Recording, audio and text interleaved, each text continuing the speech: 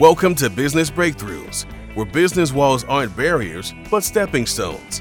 With hands-on advice, real-life examples, and stories that ignite, our coaches are here to help you shatter those walls. At the forefront guiding every breakthrough is your host, Neil DiPentino. There's Neil DiPentino here with Business Breakthroughs. I've got, I think, one of the most exciting shows I've had in some time today. At least I'm really super excited about the guests that we have. My guest today graduated from West Point. He was an infantry officer. He entered the monastery, became a monk, and then later became a successful business person. I'd like to introduce today the founder of Monk Coach, my friend David Duncavage. David, welcome to the show. Thank you, Neil. I'm looking forward to talking. Outstanding. I kind of we've had a couple of different conversations offline. We talked a couple of weeks ago. You told me a little bit about yourself and your past, and then I took some time, looked at your LinkedIn page, and then we just had another conversation. And I got to tell you, you're a really super interesting guy. So you started off at West Point, right? Yeah. So some people say I didn't make my mind up, but whatever. I just said, well, it's just a journey. Yeah. It's no making mind. Well, please go ahead. Well, I think it's a systematic type thing in the way I look at it. It's and the things that you've done, the one thing I think that the commonality in everything that I see that you've done, we're going to get in this a little bit more. I want you to tell our guest our listeners a little bit about yourself. But I think in everything that you've done, you have to be very disciplined. And that's what I really, what I got out of everything that I saw. But before we get into too much, let's learn a little about you, Dave. Can you tell us just a little bit about yourself? Well, like you said, I'm a graduate of West Point, and while I was at West Point, I don't usually tell this story, but I get a kick out of talking to you. But I played football at West Point, so I was a linebacker, and I still have records and all that wonderful stuff. After one of the games, we were running off the field, and people used to throw their chin straps to the group of handicapped children that would be there. And I always did that. But for some reason, I stopped and handed it to a kid who was severely handicapped, and it just drove me nuts. I couldn't get it off my mind. That's the thing that sent me to the monastery, just asking questions.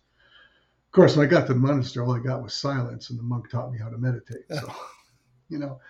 So I was, after I graduated, I was an infantry officer. Then I actually became a finance officer for a while. And then when I got discharged is when I joined the monastery. So, and then did a very short thing. So I was in the monastery for several years. And then I went to Japan to study. And I wound up getting married. Wow. So. And then I started my business career. So you're really well rounded. So obviously this didn't all happen overnight. So you were in the military after West Point. You were in the military. You were an infantry officer for some time. Yeah. And then I think you told me that you were in the monastery for 6-7 years after that. About and then went on to Japan, where you started worked in several businesses, started several businesses. Yeah. Yeah. So what takes a guy from West Point okay. And so what led, so now you did all these things. You did the West Point, you did the military, you did the monastery, then you did business. How do you get from point A to point where you are right now?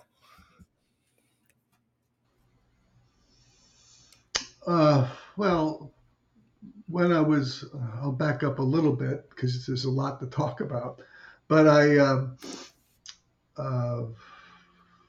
about third year in my doctoral studies at Harvard, Texas Instruments called me. And as the Godfather said, they made me an offer I couldn't refuse. I had 2 kids, and I was getting a little tired of writing these esoteric papers that the only people that read them were the professors. So I accepted, and Texas Institute sent me back to Japan. So I was in Japan half the year, and back in America half the year, where my lovely Japanese wife raised our kids and a very, very active Labrador Retriever. So, and After Texas Instruments, I was with a lot of startups. Um, One company we were around 40 million, we got it to 160, and I was in charge of business operations in Asia and stuff like that. So, and then most of my other positions were in tech. In the beginning, mostly semiconductors, and then I've also did work in desalinization and superconductivity, and so I did a turnaround with another West Pointer, and around 2017 we decided to it's enough is enough, and that's when people said, "Why don't you start coaching?" And I thought about it, and I did some training with some people, and so here I am. That's in a nutshell. I know there's a lot of cracks in that you might want to ask me to fill in, but Yeah. that was basically it. But well, let me toss it over to you to see what direction you'd like to bring this in. Well, I appreciate that. So Yeah. you started your business practice, your business coaching, and so what type of businesses do you generally work with today? Well, when I started my coaching business, executive coaching, and I was planning to raise companies, startups that need going to that initial hockey stick, so to speak, when brilliant founders start a company. There's a lot of things that got to happen to bring it to the next level. So that's what I thought I would do. But then my first client was an owner of a $900 million real estate company that was relocating from the West Coast to the Austin area. And the one after that was we coaching for over a year now. He was a VP at JP Morgan.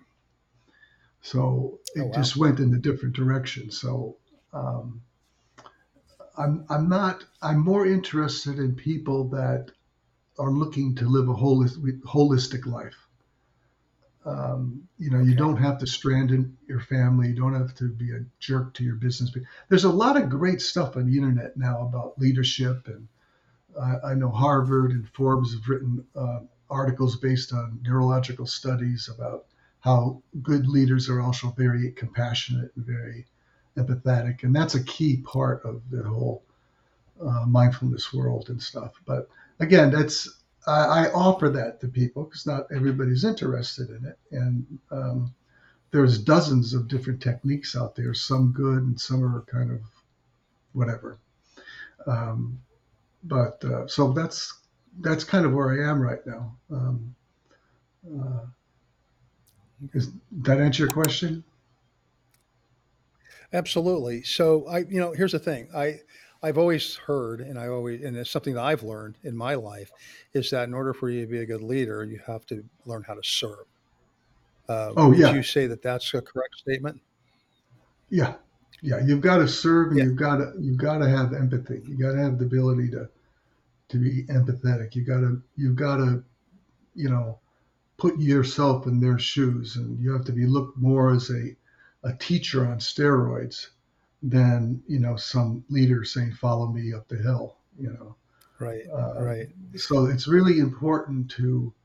Uh, the other thing is, you see it a lot. Pass the baton.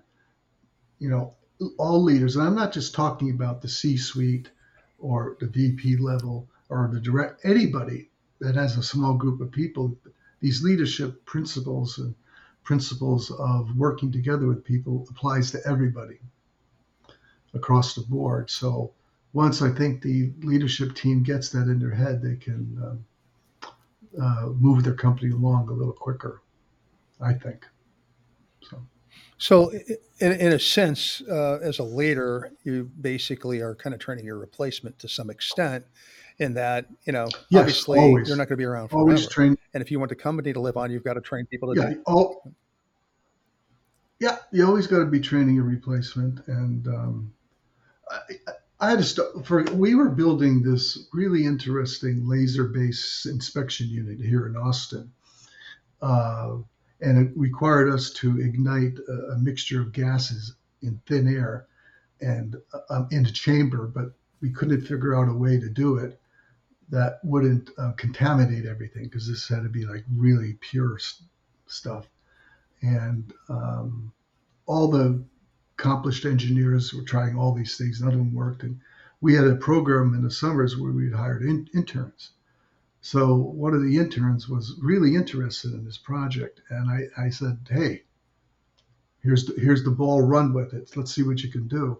Make a long story short, after several months or maybe 9 months, I don't know what it is, he not only fixed the problem, but got a patent. Oh, wow. For it. And he was a bright kid and all that. But that happened because when he was coming up with ideas, the older engineers that I also brought in, they were really encouraging of him, because I handpicked them. And when you have a small startup and you're growing, it takes a different type of engineer or executive to work in that environment. That's nothing against people that want to do and not have a 9-to-5 job. But I literally had to go into the plant on Saturday sometimes and throw people out, because I said, you guys are all going to wind up getting divorced, and then I got to hire new people. And they all started laughing and stuff. But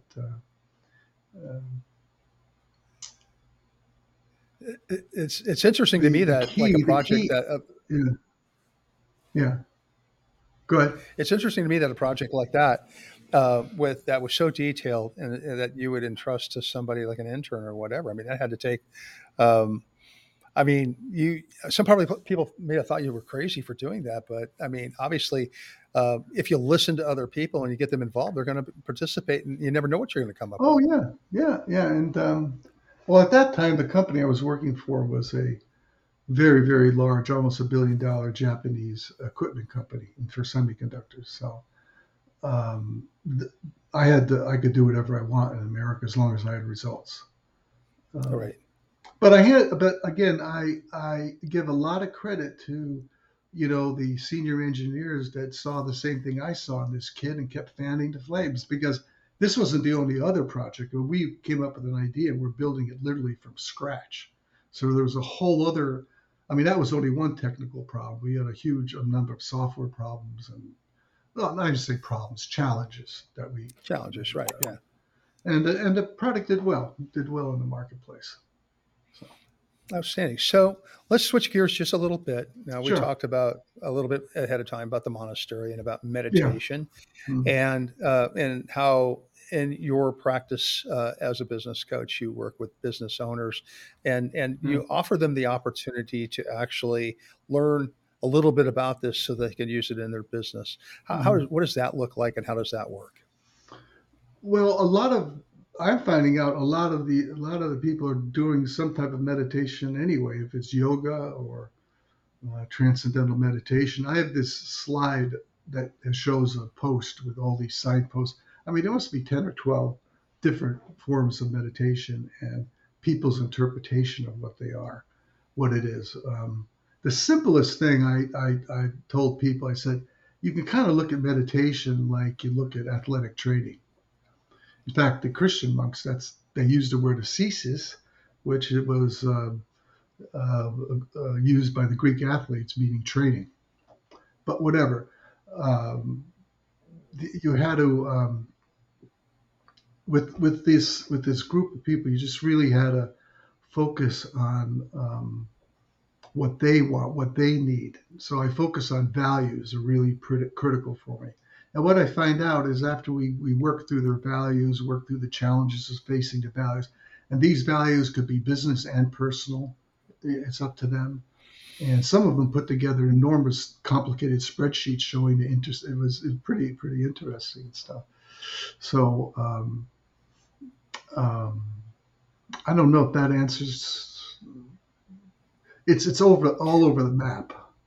In fact, I did a series of monthly meetings for Academy graduates who were running companies, and they wanted me to talk about mindfulness because they were all confused what it really was. So that was really good. We talked about time management and difference between mindfulness and meditation and all this other type of stuff because they wanted it. I don't see myself as going in and pushing something on somebody's head. I offer it. If it's interesting, you go forward with it. So And it's Sure. different when you're Yeah. a monk. You're meditating 6 hours a day, and the weekends maybe 7 or 8. It's a little different than if you're a normal person. You're not going to be meditating 6, 7 hours a day. Um, Right. if you are, I Right. wonder what type of It might work be you're something doing. like, sure, it might be something as simple as like for me, I get up at about 4:30 every morning. I don't have to be in the office till like Yeah. 9 or 10. Whenever I come in, I own the Hmm. business. Whenever I come in, I come in. Uh, I Yeah. don't. I'm not that. I'm a little bit more disciplined than that, but I like to spend my mornings, kind of easing into the day, and I use it time for meditation. I use it for meditation and prayer, and reflections. So that way, when I get ready to go into the day's business, I can totally focus on what my task is at hand. So there's not all this other clutter going through my head. Yeah. Because there's a lot of clutter that's out there. We're dealing with a lot of stuff, whether it be employees or Well, whatever. some of the neurological studies show somewhere around 12, some of them go up to 14,000 thoughts are generated in your subconscious and float to your conscious mind on a daily basis. That's a lot. That's 12,000 thoughts are hitting your conscious mind. So you can yeah, go nuts. You need like 5 paddles to keep knocking them away. And so, what meditation actually helps people at is recognize you can't repress them. If you want to, if you repress them, you'll double the amount of thoughts to come up. It's like pouring gas in oh a wow, fire.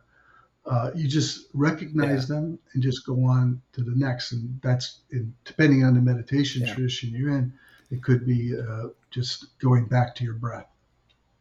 And just every time your mind goes off, you go back to your breath. And that creates actually neurologically new neural pathways. And so scientists are getting pretty interested because there's stuff that monks have been doing in all religions for thousands of years seems to have a very strong scientific background to it. Now that they can measure it, so yeah. I don't know. There you go. Did I It's kind answer of your amazing, question? that we're always looking for. You answer the question fine. Yeah, absolutely. You're answering all my questions just fine, David. I appreciate it. Okay. All right. But it's Yeah. amazing to me that we're always looking for these new ideas, the next new thing, right? In terms of how we Yeah. operate a business, how we live our Yeah. lives, how we do this, how we do that. When all we got to do is look, back. I mean, you're talking about thousands of years of history and meditation, Yeah. that type of thing. It's always been there for us. But we don't, we got to look at the new stuff instead of the things that have worked for forever, right? Yeah. Yeah. And there's a fair amount of misunderstanding out there what it's about. It's not about feeling happy and whatever one with the universe and stuff. It's not about that. You got to go past that. And just live a full life. So when people are around you, they want to be around you because you're giving them a lot. Right. Um, and you're not just giving them because you're forced to give it. It's just who you are. That's the other big thing I'm strong on is the place of compassion, and that too is being picked up by a lot of these medical magazines right now. I think was it Forbes had this article going on about the basic. Oh, it was a Harvard medical study. The basic thing people really need as a leadership is compassion, and actually that's the same in the army. It's just that people always get focused on the guns and jumping out of airplanes and all that. They don't know what it's like. So at West Point, I mean, we got it from all angles. Plus, 17-year-old kids getting to jump out of airplanes and blow up bridges. Hey, it's Kind of cool. great. Yeah, it's cool. I mean, you wouldn't get me. My wife laughs at me because I get up on top of a tall building and I get a little fluttery. She goes, "How could you have jumped out of airplanes and helicopters and all this stuff?" I said, "Well, I had 2 parachutes. If this one didn't work, I had another one. So up here, I have nothing." So Yeah.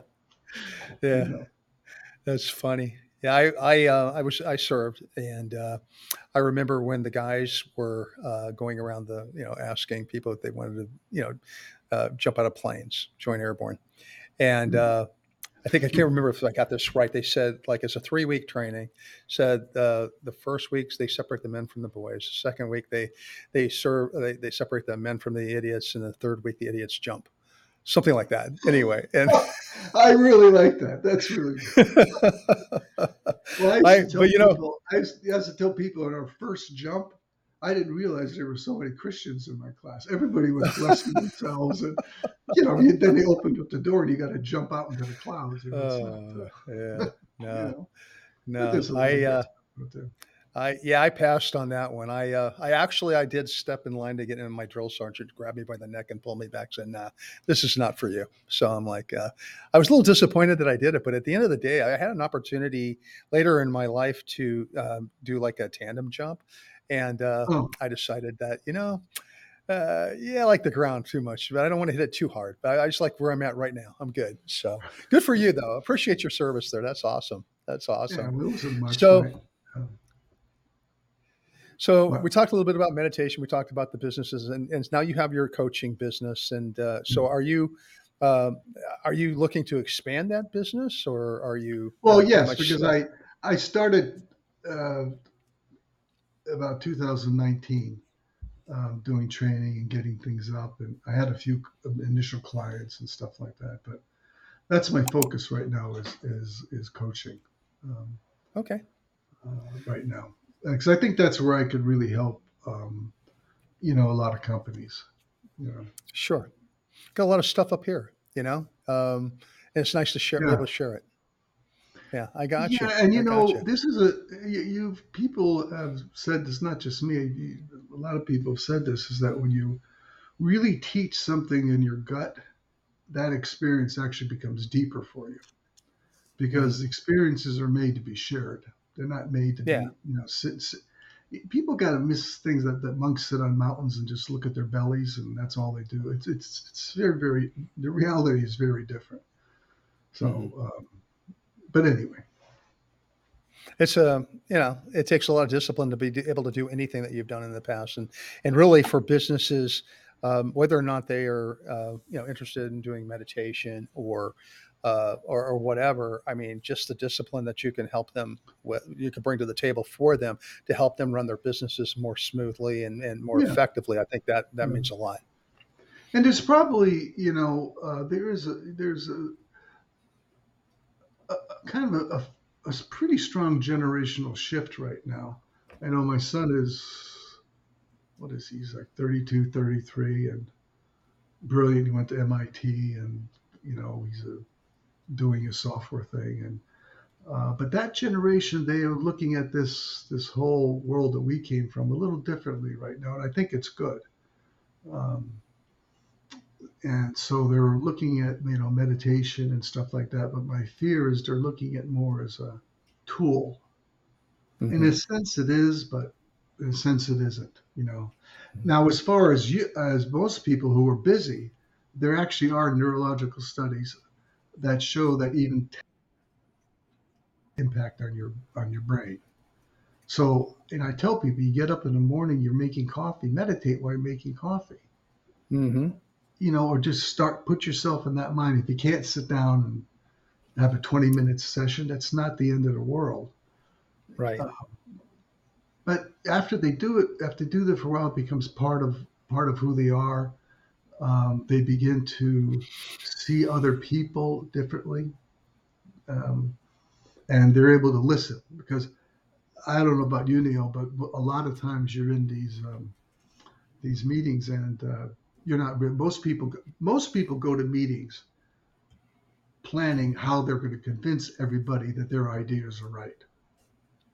I mean, I did it. I do it too. I mean, everybody kind of hmm does that. You think I'm right. Your goal in that meeting is to tell everybody, you know, um, the right way to do it, or you go in with, oh God, that's John. He's going to talk about yada yada again. I really don't want to be in this meeting.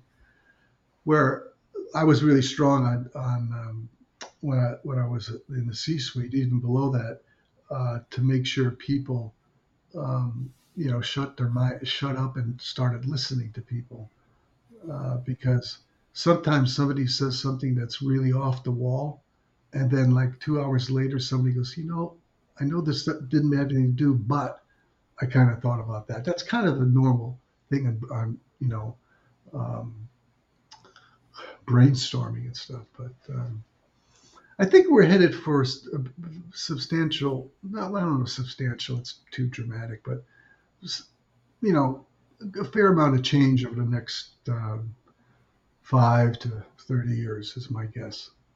So we'll Well, see. I hope I'm around to see that. Yeah, I just see my part as trying to give people, and I'm going to use the word I didn't want to use, have the tools or the knowledge to go, because these traditions, business practices are very different than I was in a Japanese company for 10, 15 years, very different than a Japanese company working for Texas Instruments, America, they have TI, Japan, but it's very different. So even with different cultures and communities, the leadership issues are a little different. They're the same, but they're a little different. The cultural, and of course, linguistically, obviously. But Sure, yeah. it takes a lot to learn Asian languages. I mean, European languages, you kind of guess your way through because all our adjectives and they all kind of fall there. But Japanese or Chinese, you just look up at it because gobbledygook unless you spend several years studying it. So, Actually, that'd be difficult. Absolutely. Well, listen, we've come to the end of our time today, and listen, I really appreciate you being on the show. Got a lot of insight from you, and if our listeners would like to get in contact with you to find out a little bit more about you and your business, how would they go about doing that? Well, you could contact me by my email, david@monkcoach.com. I also have a website, david@monkcoach.com. And there are buttons there you can click and contact me. And if you want to have a complimentary meeting and just get together and talk, that doesn't mean you're going to sign up to become a student, but you're just curious about something, please. I can send you'll get my calendar and find something that's convenient for you and me, and I'll be happy to talk. Outstanding. Well, again, thank you very much for being a guest on our show today. Business Breakthroughs is sponsored by Titan Media Works. Check us out on titanmediaworks.com. That's Titan Media Works, works with an X.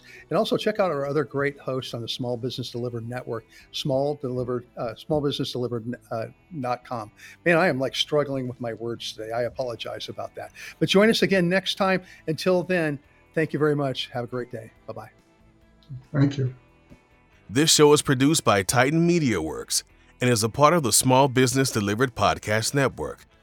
Check out smallbusinessdelivered.com for more info about upcoming shows, hosts, programs, and how you can start your very own podcast.